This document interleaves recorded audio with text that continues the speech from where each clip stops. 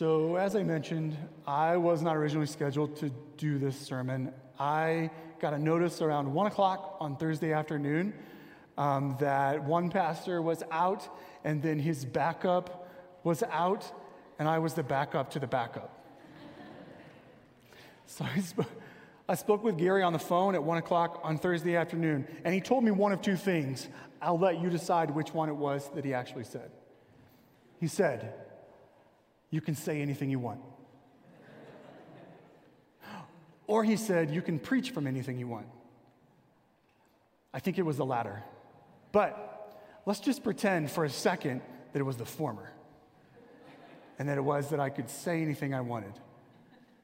With that, I'm going to read to you from C.S. Lewis's The Last Battle. Give you some context before I read this passage. I'm going to read from a passage near the very end of the book, but I want to give you some context before I do that. The scene here is your general, like your well-known characters throughout the Chronicles of Narnia: Peter, Lucy, Edmund, Eustace, Jill. They've all been thrown into this barn stable. And to them, the barn stable is beautiful. It's not what you would picture a barn stable looking like. It's beautiful, flowers everywhere. It is for them the very beginnings of heaven. Think the foothills of the mountains that then open up into something far greater. That's kind of what this is for those characters. There's some other people that are thrown into the barn stable as well. One of those people, or some of those people, being a group of dwarfs. They don't see the beauty within it. To them, it is just a barn stable. And with that, let me start. Bear with me. We are going somewhere with this. One of the dwarfs has just said to the characters, basically, we just got thrown into a black hole and we can't see anything. It's completely dark. Here we start. "There is no black hole save in your own fancy, fool," cried Tyrion. "Come out of it." And leaning forward, he caught Diggle by the belt and the hood and swung him right out of the circle of dwarves.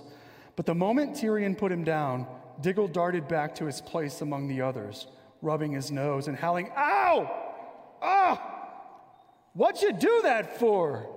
Banging my face against the wall. You nearly broke my nose." "Oh dear," said Lucy, "what are we to do for them?" "Let him alone," said Eustace, but as he spoke, the earth trembled. The sweet air grew suddenly sweeter. A brightness flashed between them. All turned. Tyrion turned last because he was afraid. There stood his heart's desire, huge and real, the golden lion, Aslan himself. And already the others were kneeling in a circle around his forepaws and burying their hands and faces in his mane as he stooped his great head to touch them with his tongue. Then he fixed his eyes upon Tyrion, and Tyrion came near. Trembling, he flung himself at the lion's feet. The lion kissed him and said, "Well done, last of the kings of Narnia, who stood firm at the darkest hour." Quick aside, Aslan is the Christ-like character. How many of you here long to hear, "Well done"? You long for it. You're waiting for it. Well done. "Aslan," said Lucy through her tears, will you do something for these poor dwarves?" "Dearest," said Aslan, "I will show you both what I can and what I cannot do." He came close to the dwarves and gave a long growl, low, but it set all the air shaking. But the dwarves said to one another, "Hear that? That's the gang on the other side of the stable trying to frighten us. They do it with a machine of some kind. Don't take any notice. They won't take us in again." Aslan raised his head and he shook his mane. Instantly a glorious feast appeared upon the dwarves' knees. Pies and tongues and pigeons and trifles and ices, and each dwarf had a goblet of good wine in his right hand, but it wasn't much use. They began eating and drinking greedily enough, but it was clear that they couldn't taste it properly. They thought they were eating and drinking only the sort of things you might find in a stable. One said he was trying to eat hay. Another, he had gotten a bit of an old turnip, and a third said he found a raw cabbage leaf. And they raised golden goblets of rich red wine to their lips and said, "Ugh, fancy drinking dirty water out of a trough that a donkey's been at. I never thought we'd come to this." But very soon every dwarf began suspecting that every other dwarf had found something nicer than he had, and they started grabbing and snatching and went on to quarreling till in a few minutes there was a free fight, and all the good food was smeared on their faces and clothes or trodden underfoot. When at last they sat down to nurse their black eyes and their bleeding noses, they all said, "Well, at any rate, there's no humbug here. We haven't let anyone take us in. The dwarves are for the dwarves." "You see," said Aslan, "they will not let us help them. They have chosen cunning instead of belief. Their prison is only in their minds, yet they are in that prison, so afraid of being taken in that they cannot be taken out." You see, the children are able to see and hear the great lion. They're able to see and hear the realities and the truths that he brings. The dwarfs cannot. Since I got to pick what I'm preaching on, I don't know about you guys, but as I read the Bible, and then as I come here and we preach through it week after week, there are moments where we get to a passage, or if it's just in my reading, I get to a phrase, and I make a note in my Bible. Sometimes it's just a question mark. Sometimes it's a, interesting. Sometimes it says, "Why?" question mark, or "What?" question mark. There's several small lines in the parables that we've been working through in Matthew that stuck out to me like that. The first one appears in Matthew 11:15, and it says this: "He who has ears to hear, let him hear." And then Matthew 13, if you want to open your Bibles to there, you can. Matthew 13, verse 9, same phrase. "He who has ears to hear, let him hear." That is again repeated in verse 43 of Matthew 13. "He who has ears to hear, let him hear." And then in Matthew 13, verses 16, we get a little bit more, but it's a similar notion. Matthew 13, verse 16 states, Blessed are your eyes, for they see, and your ears, for they hear. For truly I say to you, many prophets and righteous people long to see what you see and did not see it, and to hear what you hear and did not hear it." You see, the dwarves in the last battle, they are at the very beginnings of heaven with Christ raining his authority down upon them, and they don't have the ears to hear it or the eyes to see it. So, I want to do a deep dive today into having the ears to hear and the eyes to see. I want to do that maybe through a series of questions. The first of those questions, at least the first question that comes to me, you may have a different first question as you come to that sentence, but my first question is, the ears to hear what? The eyes to hear what? To hear and to see what? But I think before we get to that, before we can address that question, I think there's actually one other question that needs to be addressed and answered before that, and it's, who is it? Who is it that has the ears to hear and the eyes to see? And with that, let's turn, if you've got your Bible open or your phone open, turn to John 10, please.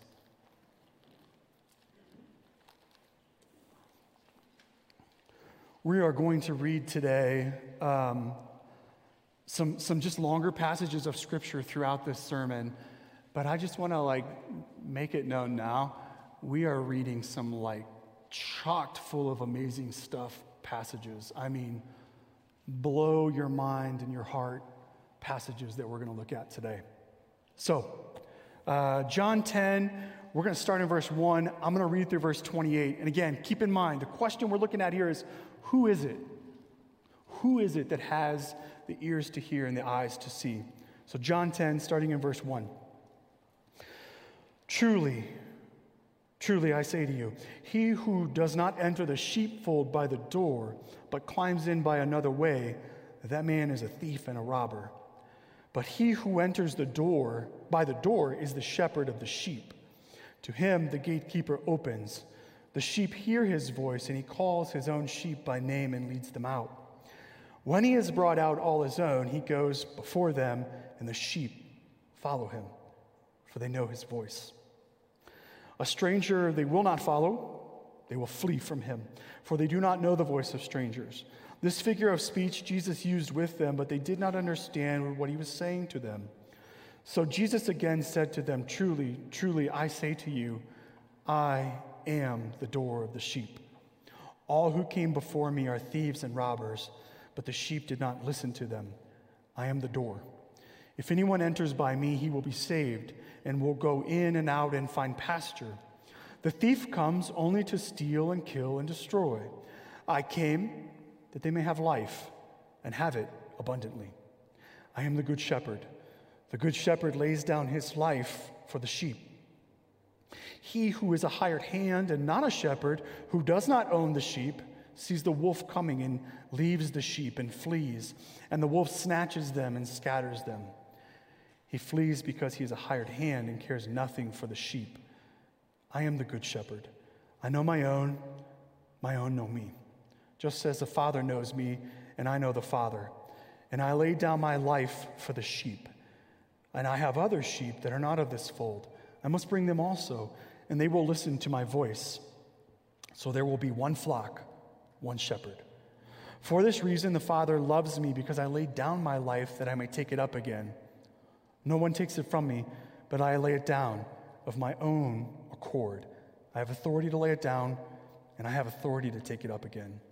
This charge I have received from my Father. There was again a division among the Jews because of these words. Many of them said, he has a demon and is insane. Why listen to him? Others said, these are not the words of one who is oppressed by a demon. Can a demon open the eyes of the blind? At that time, the Feast of Dedication took place at Jerusalem. It was winter, and Jesus was walking in the temple in the colonnade of Solomon. So the Jews gathered around him and said to him, how long will you keep us in suspense? If you are the Christ, tell us plainly. Jesus answered them, I told you, and you did not believe. The works that I do in my Father's name bear witness about me, but you do not believe, because you are not part of my flock. My sheep hear my voice, and I know them. They follow me. I give them eternal life, and they will never perish, and no one will snatch them out of my hand. So, who is it that has the ears to hear and the eyes to see? It is the sheep of the good shepherd's flock. It is the one who know his voice, who belong to his flock, who follow him when he leads. Let's look at verses 1 through 4 again of John 10. Truly, truly, I say to you, he who does not enter the sheepfold by the door, but climbs in by another way, that man is a thief and a robber. But he who enters by the door is the shepherd of the sheep. To him, the gatekeeper opens, and the sheep will hear his voice. He calls his own sheep by name, and he leads them out. When he's brought out all his own, he goes before them, and the sheep follow him. Why? For they know his voice. And then verse 14 of John 10. I am the good shepherd. I know my own know me. Just as the Father knows me, and I know the Father, I lay my life down for the sheep. And I have other sheep that are not of this fold. I must bring them also, and they will listen to my voice. So there will be one flock, one shepherd. It is the sheep of the good shepherd's flock that know his voice. Before I move on to maybe a couple of additional observations that I want to talk about from John 10, from this passage, one particularly from what I just read, verse 16, I have other sheep that are not of this fold. I must bring them also. They will listen to my voice. So there will be one flock, one shepherd. This doesn't necessarily have to do with my sermon, but it's so remarkable, I want you to feel it. I want to make sure that you feel it. He says, he's talking to the Israelites, and he's saying, I have other sheep. They're not of this fold, which means they're not of Israel, right? I must bring them also. They will listen to my voice. He's talking about the Gentiles.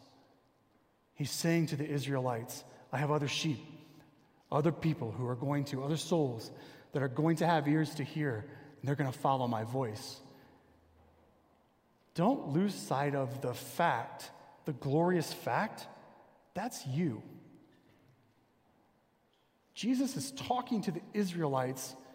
If you sit in this room and you believe, which we're going to get to in a second, if you believe, you have the ears to hear and the eyes to see, he's talking about you. That's amazing. He's saying there's going to be others. They're going to come such that it's going to be not two, one flock, one good shepherd. I don't know about you. That just fires up my heart. Another one from verse 9. Let me read verse 9. I am the door. If anyone enters by me, he will be saved, and he will go in and out and find pasture. This is another aside. Doesn't necessarily have to do with my sermon, but I think it's so good as I was preparing for this. I just have to mention it. How many of you have farm animals? You take care of farm animals, or in the past, you had family that took care of farm animals? My daughter up here. Okay. We own 3 goats. If you've owned farm animals, and even if you haven't, this will probably make sense. When you go out to feed them in the morning, so for us, we have to go out and grab flakes of alfalfa and take it over to them. When they see you walking out to the alfalfa, they go crazy. They're at the fence, feet are up on the fence, they're making all kinds of crazy noises. Why? Because they want to be fed, and they know it's eating time. Even if you didn't, we used to live in Brighton, so we had about 3 acres in Brighton. We had our goats there, and we kept them kind of in a paddock, and then, so a sheepfold, kind of what our scripture is talking about here. We had them in a paddock, and we would let them out to go to pasture. Same sort of deal. They know what's coming. They know you're coming to open up the gate and to let them out. They're clamoring right at the gate. And if you don't watch out, they're going to run over you when you open up that gate. What am I trying to drive at here? Point being, they want to be fed, and they know that they're going to be fed. Jesus is saying, you come to me, your soul wants to be fed, come to me, you'll get it. You will get fed. Joy, life, hope, reconciliation, all the things that you long for, you will get. You'll be able to go to pasture. Last thing I kind of want to highlight here. The sheep of the Good Shepherd don't follow the voice of a stranger. Look at verse 1. Truly, I say to you, he who does not enter the sheepfold by the door, but climbs in another way, that man is a thief and a robber. And then down to verse 5. A stranger they will not follow, they will flee from, for they do not know the voice of strangers. The sheep of the Good Shepherd, the ones who have ears to hear and eyes to see, don't follow the voice of those who are trying to destroy, those who are trying to wreak havoc, to devastate the church, to devour people who care only for themselves. Sheep don't follow that voice. Sheep follow the voice of the Good Shepherd. We don't follow the voice of a stranger or a thief or a robber who cares only about destroying. So, those are the ones that have the ears to hear and the eyes to see. Now with that, let's flip back to that first question. Ears to hear what? Eyes to see what? For that, turn back to Matthew 13.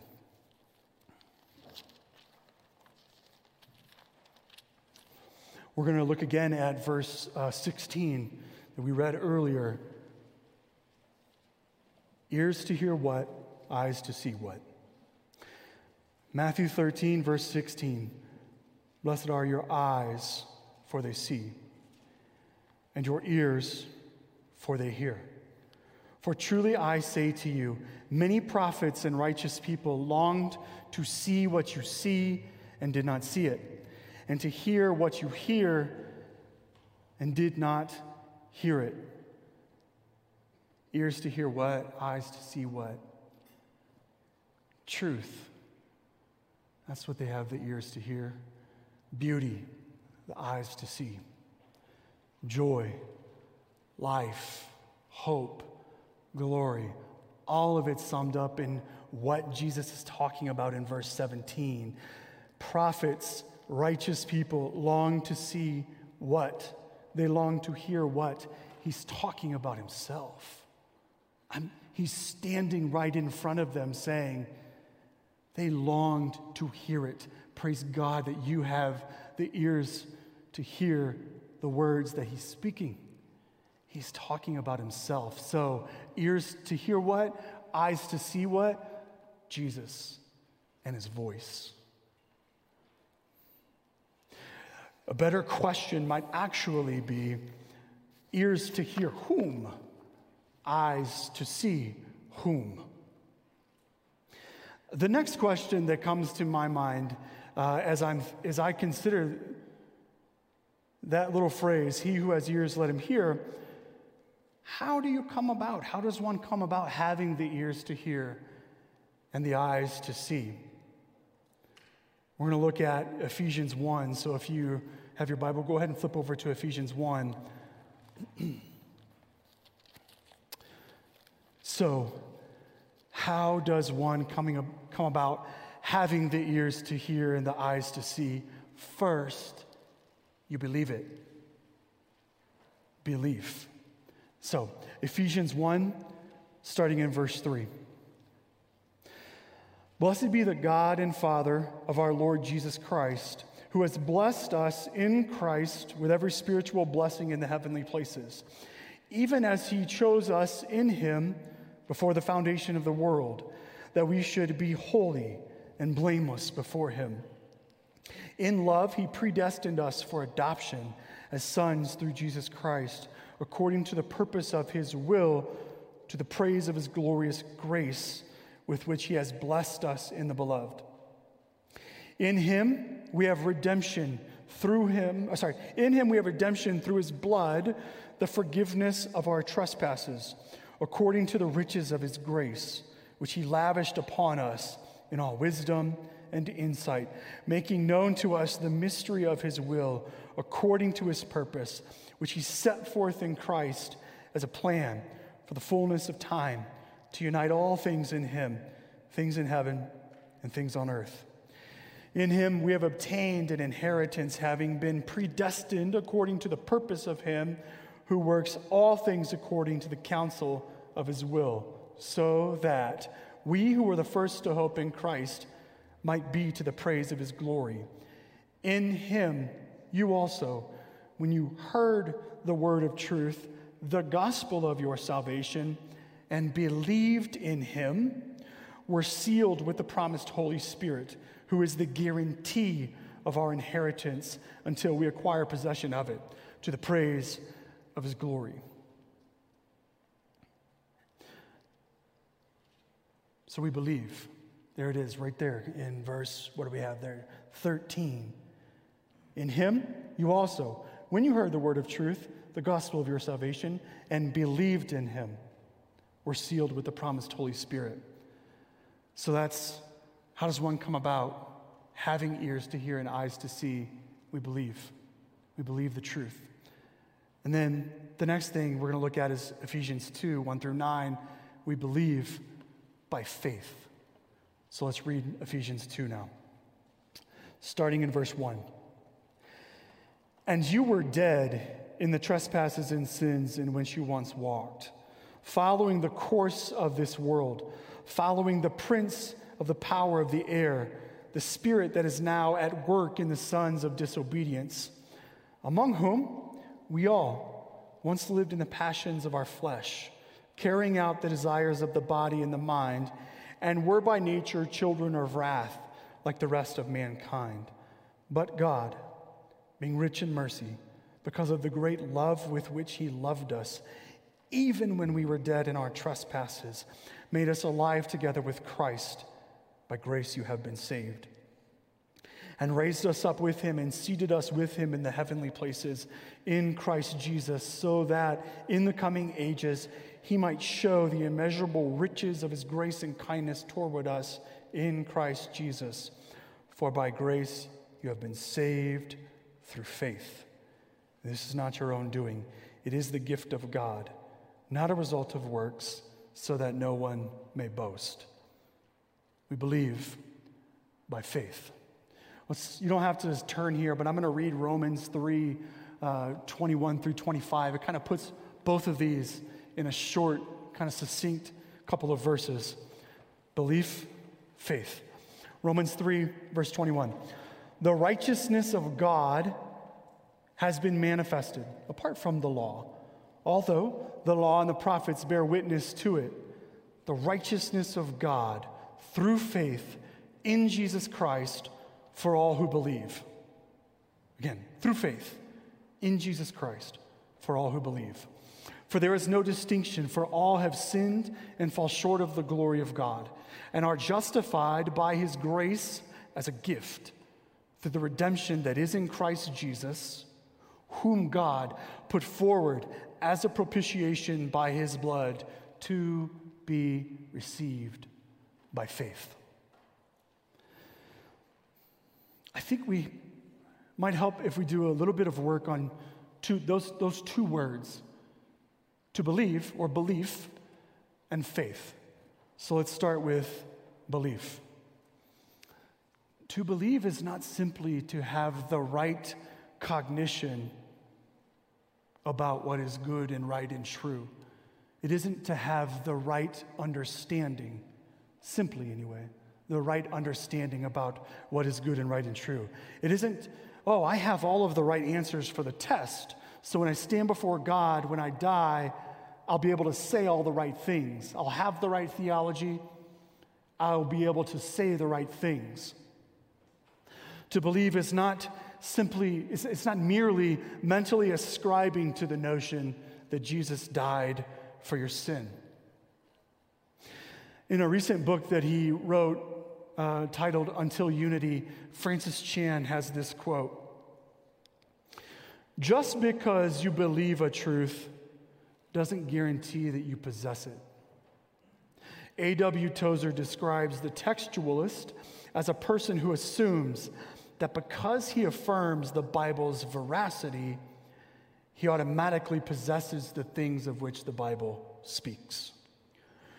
Too many people live as though affirming a biblical truth is equivalent to having it in reality.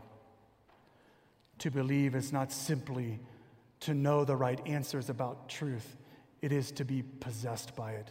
And I would argue that to be possessed by it means it's gone from your mind to saturate your heart. The Bible talks about the heart as the place where our will, our desire rests. It is seated there. It is the place which we decide, or from where we decide, what will we have allegiance to. To believe is to possess the truth of the gospel. To believe is to possess these things, what I'm about to list out here. To believe is to possess these with all of who you are. Apart from Christ, you are a sinner. I am a sinner. An enemy of the all-knowing, all-powerful, fearful, living God. Everyone is. There are no distinctions. Believing means that you possess the truth that God put Jesus forward on the cross to spill his blood so that by grace, through faith, as a free gift, you are justified and redeemed, and that apart from anything that you do. To possess this is to believe it with all of who you are, not just your mind. All of who you are, willingly bending the knee of allegiance and joyful obedience to Jesus. Our minds, yes, but also our soul, our heart, which, as I said before, that's where allegiance lies. And it's the place which we as humans often do not give. Faith. Hebrews 11:1 gives us a pretty good definition for faith. Faith is the assurance of things hoped for, the conviction of things not seen. Let me repeat that again. Again, this is Hebrews 11:1. Faith is the assurance of things hoped for, the conviction of things not seen. Here's some things I think we hope for. We hope for forgiveness from sin or of sin. We hope for a release of condemnation. For those of you who struggle under the voice of shame, we hope for a release from shame. We hope for a release from guilt. We hope for reconciliation with God, to be accepted by Him, to hear that well done that we read from Narnia, to truly have fellowship and relationship with Him. Faith is the assurance of those things. Conviction. Conviction of things not seen. Here's some things I don't think we see. We don't physically see our sin.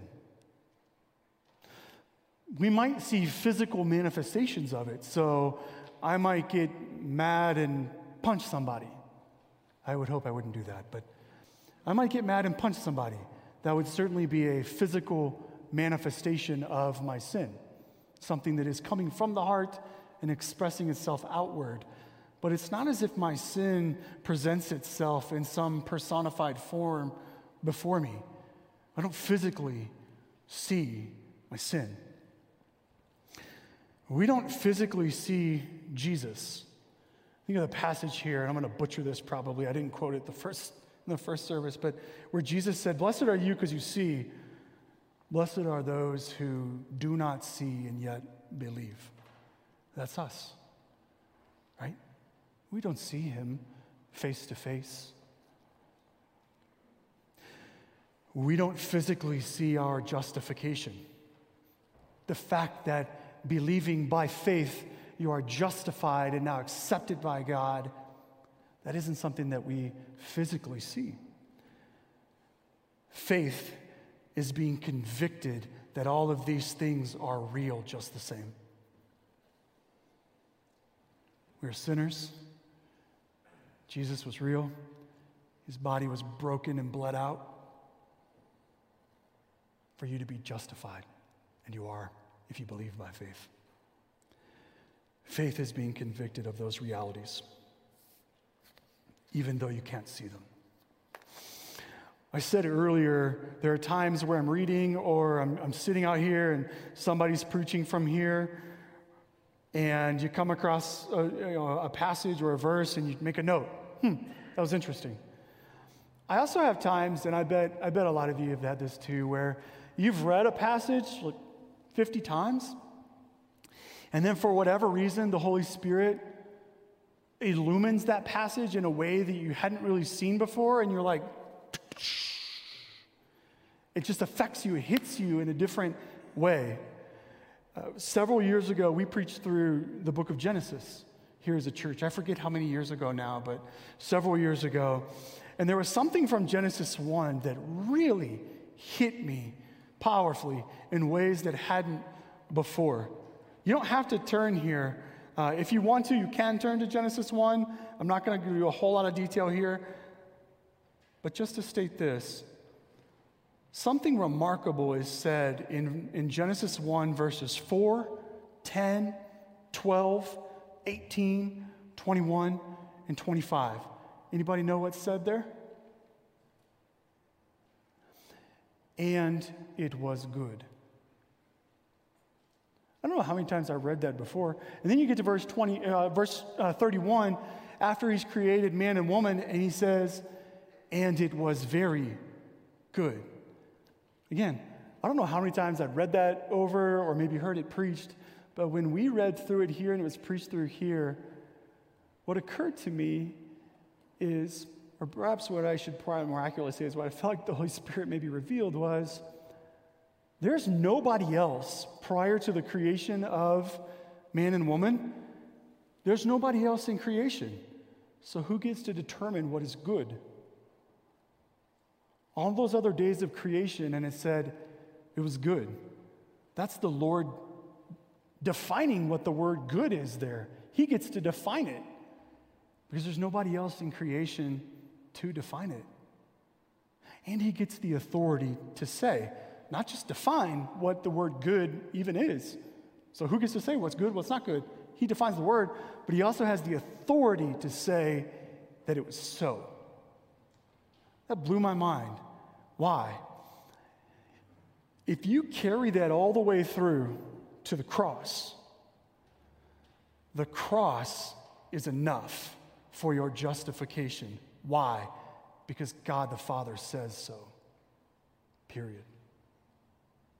He has the authority to say, that's enough. It's done. Think of John's depiction of the end of Jesus' life. Jesus says, it is finished. It's enough. And I think that is talking far more about Jesus is about to take his last breath, yes, but all of the wrath of God has been poured out. It's done. And if we need more proof, the resurrection of Jesus is God saying, it's enough. That's the stamp of approval. He is resurrected. The Lord has the authority to say it is good. And he has the authority to say the cross is enough for your justification. Believe it by faith. And those who believe the truth of that gospel, that it is enough, who believe it by faith, are then transferred. They're transferred from the kingdom of darkness to the kingdom of light and brought into the family of God, or, as it were, into the flock of the Good Shepherd. Let me read John 1, 12 through 13 to kind of highlight this for us. To all who did receive him, that's Jesus, who believed in his name, he gave the right to become children of God, who were born not of blood, nor of the will of the flesh, nor of the will of man, but of God. Those who believe by faith are the sheep who hear his voice, and he leads them out. They listen to his voice, and they obey, because they believe by faith that he really is who he says he is, and we really are redeemed and rescued. We, those sheep who follow the Good Shepherd and his flock, have the ears to hear truth and goodness and the eyes to see him at work. His word resonates in the heart. And it resonates not just in the large things of life, but in the small things. And with that, one last question that's going to turn us back to the parable of the sower in Matthew 13. How does having the ears and the eyes of a sheep in the Good Shepherd's flock illuminate not simply this parable such that we can read the parable and say, like, yeah, that makes sense. I understand it. But how do we have the ears and the eyes of a sheep in the real life working out of this parable? Let's take a look at the parable again. If you're still in Ephesians like me, flip back. Matthew 13. Starting in verse 4, we're kind of going to take a look at the seeds and the explanations to hopefully drive this home. Matthew 13, verse 4. As he sowed, so this is the sower going out to sow his seed. As he sowed, some seeds fell along the path, and the birds came and devoured them. Go over to verse 19 for the explanation. When anyone hears the word of the kingdom and does not understand it, the evil one comes and snatches away what has been sown in his heart.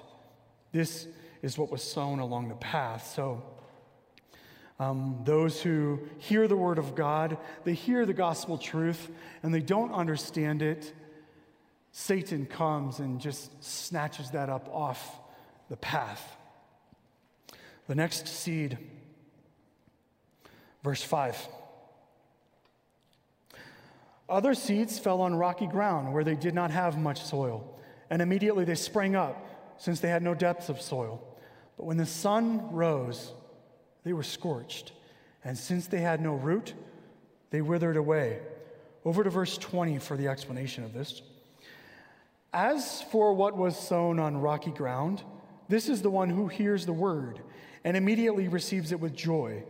Yet he has no root in himself, but endures for a while. And when tribulation or persecution arises on account of the word, immediately he falls away. The next seed in verse 7. Other seeds fell among the thorns. The thorns grew up and choked them.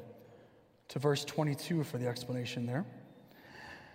As for what was sown among the thorns, this is the one who hears the word, but the cares of the world and the deceitfulness of riches choke the word, and it proves unfruitful.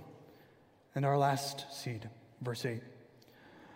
Other seeds, they fell on good soil and produced grain, some 100-fold, some 60, some 30.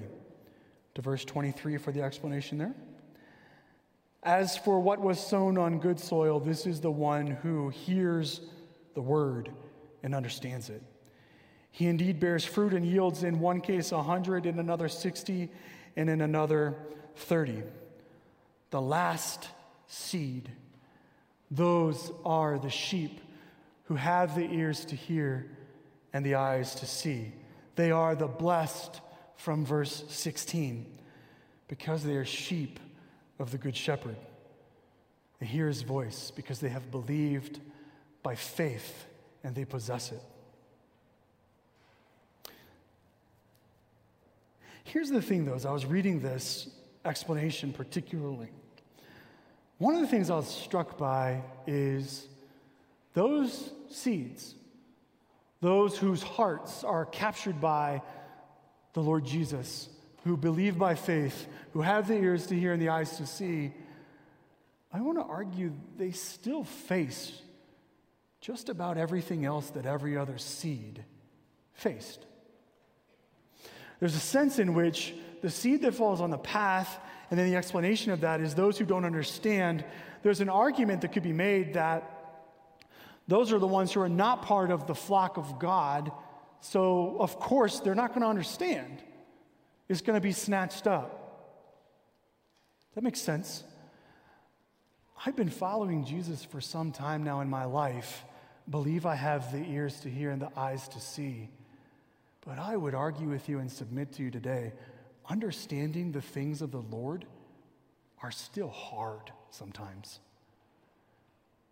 When there's an earthquake in Haiti that kills hundreds of thousands, when there's a tsunami that kills hundreds of thousands, when I have to talk with one of you who has lost a child in utero, and I have to say at some point, I don't know why that happened to you. Understanding the ways of God is difficult sometimes. There are things in this book that are hard.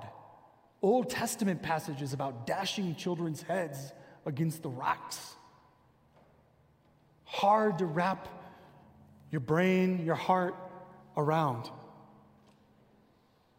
I don't think that we are completely, those who are that last seed are completely immune from the difficulties of just wrestling with truth in the world that we live in. That second seed on the rocky ground it endures for a while, but then it faces tribulation or persecution. Tribulation, that's trials and suffering. I dare say everyone in this room and watching online has faced tribulation, has faced trials and suffering, maybe right now, in the middle of it. Persecution runs rampant in our culture. Your workplace, friends, family, persecution is everywhere. That third seed amongst the thorns grows up, it gets choked out. What? By the cares of the world and the deceitfulness of riches. That's what chokes out that one. Cares of the world. We all live in this world, all of us. Everyone who is one of those fourth seed, the one who does actually produce. We live in this world. The cares of it. If you're a parent in here, does it ever cross your mind, I may get killed in a car wreck tomorrow. What's going to happen to my family? That's a care of the world. And if you keep going down that road, it takes you to a pretty dark place. We all wrestle with cares. The deceitfulness of riches. Man, here we could elaborate on this and just say, we all struggle with temptation. Being a sheep of the Good Shepherd's flock does not mean that we are taken out of the ability to be tempted. And we are all certainly tempted, at least I know I am, by the deceitfulness of riches. Riches offers a whole lot of things, generally all of them, not that having wealth is bad. Please don't hear me saying that. But it is really quick to go from that to a place of idolatry. If I just have enough money, I'll be safe. I'll be secure. My family will be safe. My family will be secure. I will be insulated from pain. All of which is deceitful, because that is an idol that lies to you and will not deliver. Again, my point here is that fourth seed, those who have eyes and ears to hear, who are of the flock of Jesus, we are not immune from temptation, persecution, trials, suffering, having to wrestle with the truths of God in the face of difficult, painful situations around us or in our own lives. But they persevere through them. Their belief and their faith is not choked out by those things. It is not choked out by trials, by suffering, or by hardship. Temptation does not carry us off into idolatry. In the midst of painful circumstances, we can still say, God is good, and our belief and our faith remain intact. We are those, again, in the flock of God, hearing the Good Shepherd's voice, who come back amidst all of the things happening in our lives. We come back to his voice again and again and again and again, because he's our shepherd. I want to close with Philippians 4 here. Philippians 4, verse 4. I'm going to read this to hopefully solidify for us this notion that we can persevere having the eyes that see and ears that hear. Philippians 4, starting in verse 4. To many of you, this will be a familiar passage. Rejoice in the Lord always. Again, I will say, rejoice. Let your reasonableness be known to everyone. The Lord is at hand. Do not be anxious about anything, but in everything, by prayer and supplication with thanksgiving, let your requests be made known to God. And the peace of God, which surpasses all understanding, will guard your hearts and your minds in Christ Jesus. Those who have the ears to see, or there it is, John, knew it was going to be one of these times, who have the ears to hear and the eyes to see those who are of the flock of Jesus, who believe by faith. We can walk through anything, particularly difficulty, anything that those seeds walk through and remain within that faith. We continue to possess it. And the Lord promises to bring peace even in the midst of chaos swirling around us. We can be those who have ears to hear and eyes that see our good Lord Jesus. Let's pray.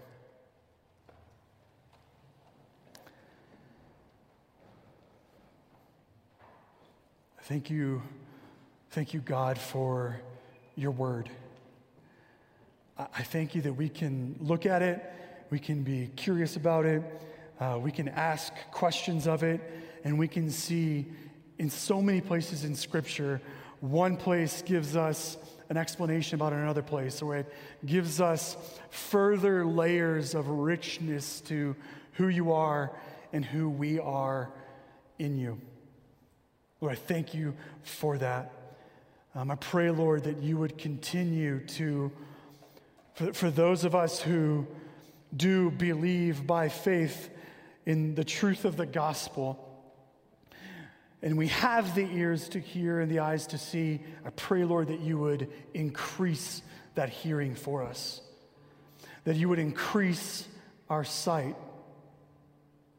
that we would hear you as we read the word, we would hear your voice ring out with truth more and more and more, and that it would be more joyous, more life-giving to our soul as we do that. Lord, that you would increase our sight to see you working in our lives, in the lives of those around us, and in this world, particularly in a season where just about everything you see or read is sad and it's devastating. Lord, let us be a people who have sight increasing all of the time, and we see you at work. We see you at work in the large things, but also as we meet with a friend who is rejoicing over a good gift that you've given them in their life, would we see that is the Lord at work and praise you for it. Lord, if there are people here who do not believe, I pray, Lord, that you would lovingly, kindly, graciously convict not just their mind, convict their heart, that they would be drawn to you as the one who gives sight and who gives hearing, because you bring the very words of life. We ask this in Jesus' name. Amen. Before we take communion together, I'd like to ask you to take a few moments to prayerfully consider a few things. I have a couple of questions written down here that you can consider. Perhaps the Holy Spirit will put something else on your heart as well. Here are the questions to consider. Do you have ears that hear and eyes that see? Are you a sheep of the Good Shepherd's flock? Do you possess the truth and hope of Jesus Christ as your Lord? Possess it. Do you believe it by faith? And as I said a second ago in my prayer, perhaps you're here and you don't believe. You wouldn't consider yourself a Christian, or you're not a Christian. I want to say thanks for coming. I also want to ask you to consider asking the Lord whether he's real, and asking for ears that hear and eyes that see, because that sense of your own sin that plagues you, haunts you, that voice of shame and condemnation and guilt that you feel, is only taken away by faith in Christ. So, prayerfully consider those things. We'll come back in a few minutes and take communion together.